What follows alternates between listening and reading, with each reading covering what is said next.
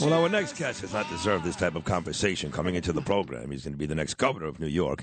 So I'm at the Columbus Day Parade on Monday, and everything I'm reading, Mom, I'm just so excited. Every poll has him gaining every day. And Miranda Devine does a story, and I love Miranda, of course, on Lee Zeldin in today's New York Post. It's a beautiful story. Talks about his tours of duty, talks about his gorgeous wife, Dee, talks about his two lovely daughters, and explains why he is the man that can save our state. And that is really the truth. That's not overstated. So here he is, the next governor of New York, my friend, Lee Zeldin. Good morning, Lee. How are you, pal? Good morning, Sid. And we have to save our state. 26 days to go. 26 days to go. And I'll tell you this. We spent the last couple of days, including today, tributes to Bernard, which I will continue to do for quite some time. And I have to say this at the very top of this conversation, that he loved you, and he's somewhere up there in heaven right now, and it would make him really, really happy if you found a way to win this in 26 days. You've got an angel up there rooting for you, Lee, in a big, big way. Yeah, listen, he was amazing. The opportunity when you're on the airwaves and people are listening right now while you and I are having this conversation, people are heading to work, they're traveling, and they're trying to get caught up on what's going on. They're thinking through some of these challenges that we have in a city, in a state, in a country. And Bernie had a great way to just be able to talk through the current events in a way that I think related to the person who's out there listening. And when you're trying to figure it out for yourself, it's one thing. But then when you hear someone who you respect saying exactly what you're thinking, but it's just kind of good to hear that reinforcement. Yep. I think that, just a smart guy who left a legacy on an industry, but I think far beyond that of an impact is that legacy that's left, the impact that's made on the listeners who, I mean, it's a very personal relationship that you have, Sid, with these listeners. And when I'm on with you, I'll have a whole bunch of people texting me afterwards. I mean, they're tuning in. They love our country. They love our freedom. And Bernie was someone who was just as much of a patriot as anybody. Oh, that is so well said. Thank you for that, Lee. That was really well said and beautiful. I'm reading page 2 of today's New York Post. Kathy's rolling in developer dough. She had to reach out to these folks because no one knew who she was when she was elevated to the governor position because Cuomo left in such disgraceful fashion. But just another story. It's like every day is another story. She's trying to yell and scream about, abortions being legal, which, by the way, they already are. So I'm not sure what she's yelling about yesterday.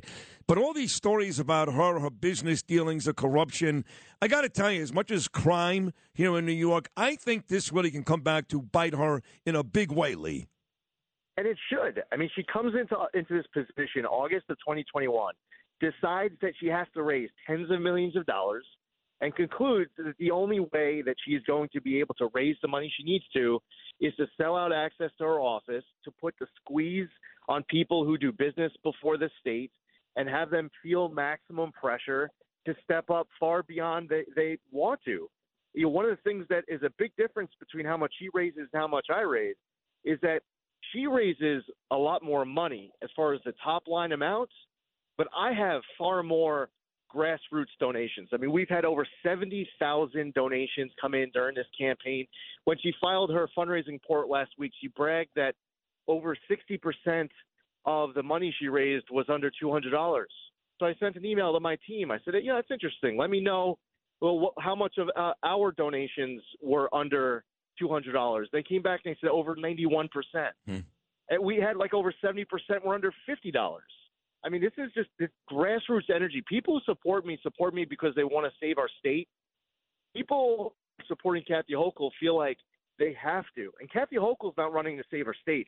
Kathy Hochul is running to save Kathy Hochul. The pay-to-play corruption has to come back and bite her because it shows you exactly who she is and what she is willing to do, not just in the past, but also going forward in the future to make Albany even more toxic than it's been in the past.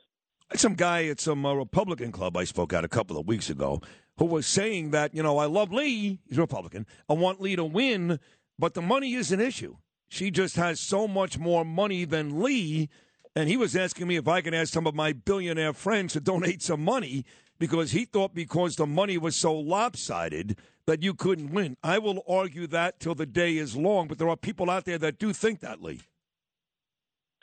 Yeah, and I would just say that anyone who has any feeling out there that we need more of anything, volunteers, votes, donations, whatever, if you're out there and you're a supporter, just please channel that, to use that as a motivator to do more and to get others to do more. Tomorrow is the last day to register to vote in New York.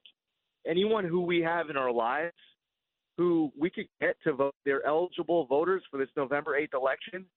You know, this is something they can't wake up on Saturday and say, you know what, I want to participate this year. They have to register by tomorrow.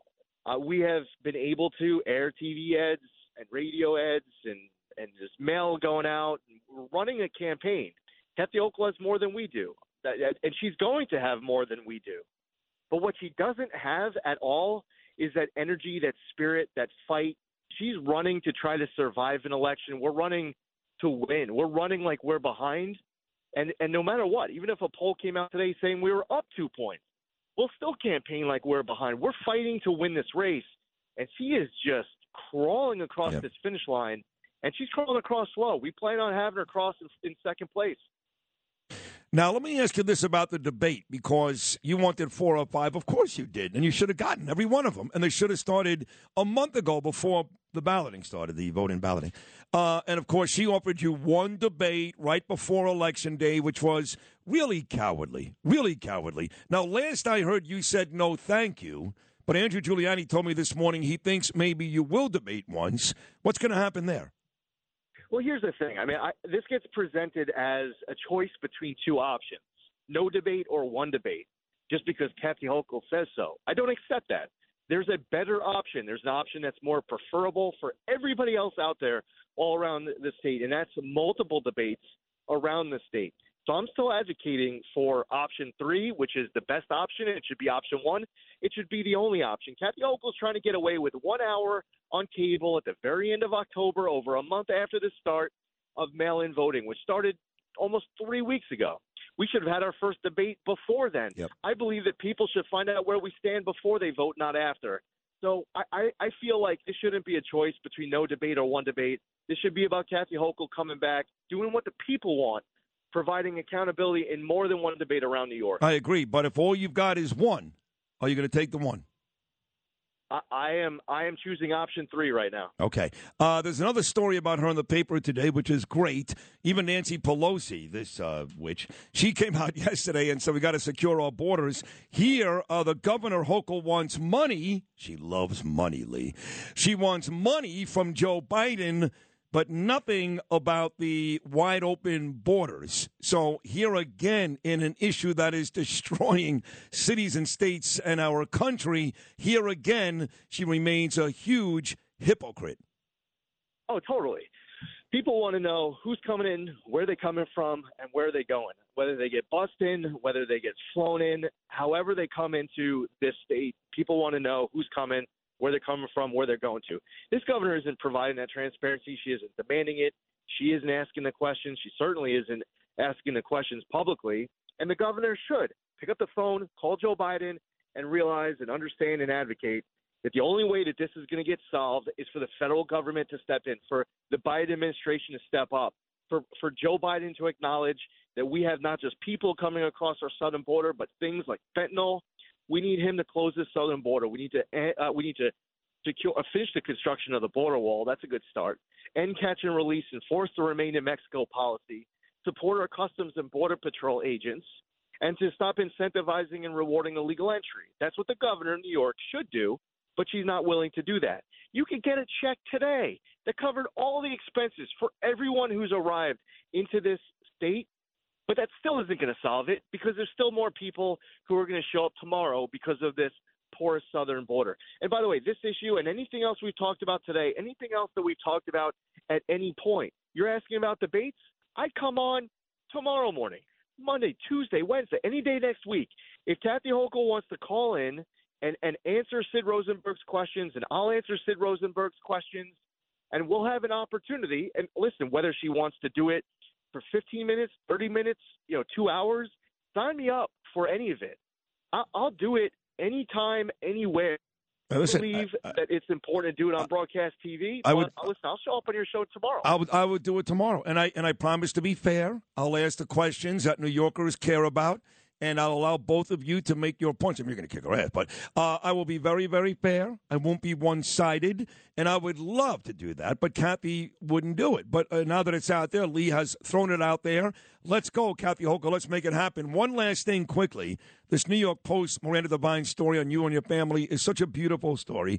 And you know, Lee, that while you're being interviewed by 9,000 TV stations at the Columbus Day Parade, I made my way to your two little girls. And I asked them about the whole shooting incident. They're both adorable, by the way. And they were like, yeah, we heard the gunshot. It was really loud. We were really, really scared. So once again, criminal activity in this city, in this state, here it is right at your front door. Listen, you can read today's New York Post story, whether it's in the paper, you could go online. On the online version at the top is a video of Miranda interviewing me outside on my porch. 24 hours later, to the minute, that location of that interview that you see on that video is a crime scene. There is a person shot lying down underneath where Miranda is sitting. There's another person shot lying down 2 feet away underneath a bush. I mean, my daughters were amazing. It's a Sunday afternoon. It's quiet. They're at a kitchen table doing homework. Gunshots going off around them, screaming. What was the most traumatic about it was that they thought they were being targeted. They were concerned that these people that they were trying to come into the house. So they ran upstairs. They locked themselves in the bathroom. They called 911. They called my wife and I, but they don't know if these people are now in the house. And I don't care if you're 50, if you're 80, but especially if you're two 16-year-old girls at home, I have been so amazed by how smart they were, how resolute they've been, how swift they acted. I know you saw them the next day and you were interacting with them, and they adore you. Thank you. I am just so proud of how well they handled themselves, but they are never going to forget this one. No. Well, you've got a beautiful family, and you're a great guy. I love you. I really do. So keep fighting the good fight. Keep coming back. And I look forward to 26 days from today when on that night we celebrate, Lee, you and I, your victory as the next governor here in New York. Keep up the good fight, buddy. Thank you so much. Take care, Sid. All right, buddy. There he is, the great Lee Zeldin.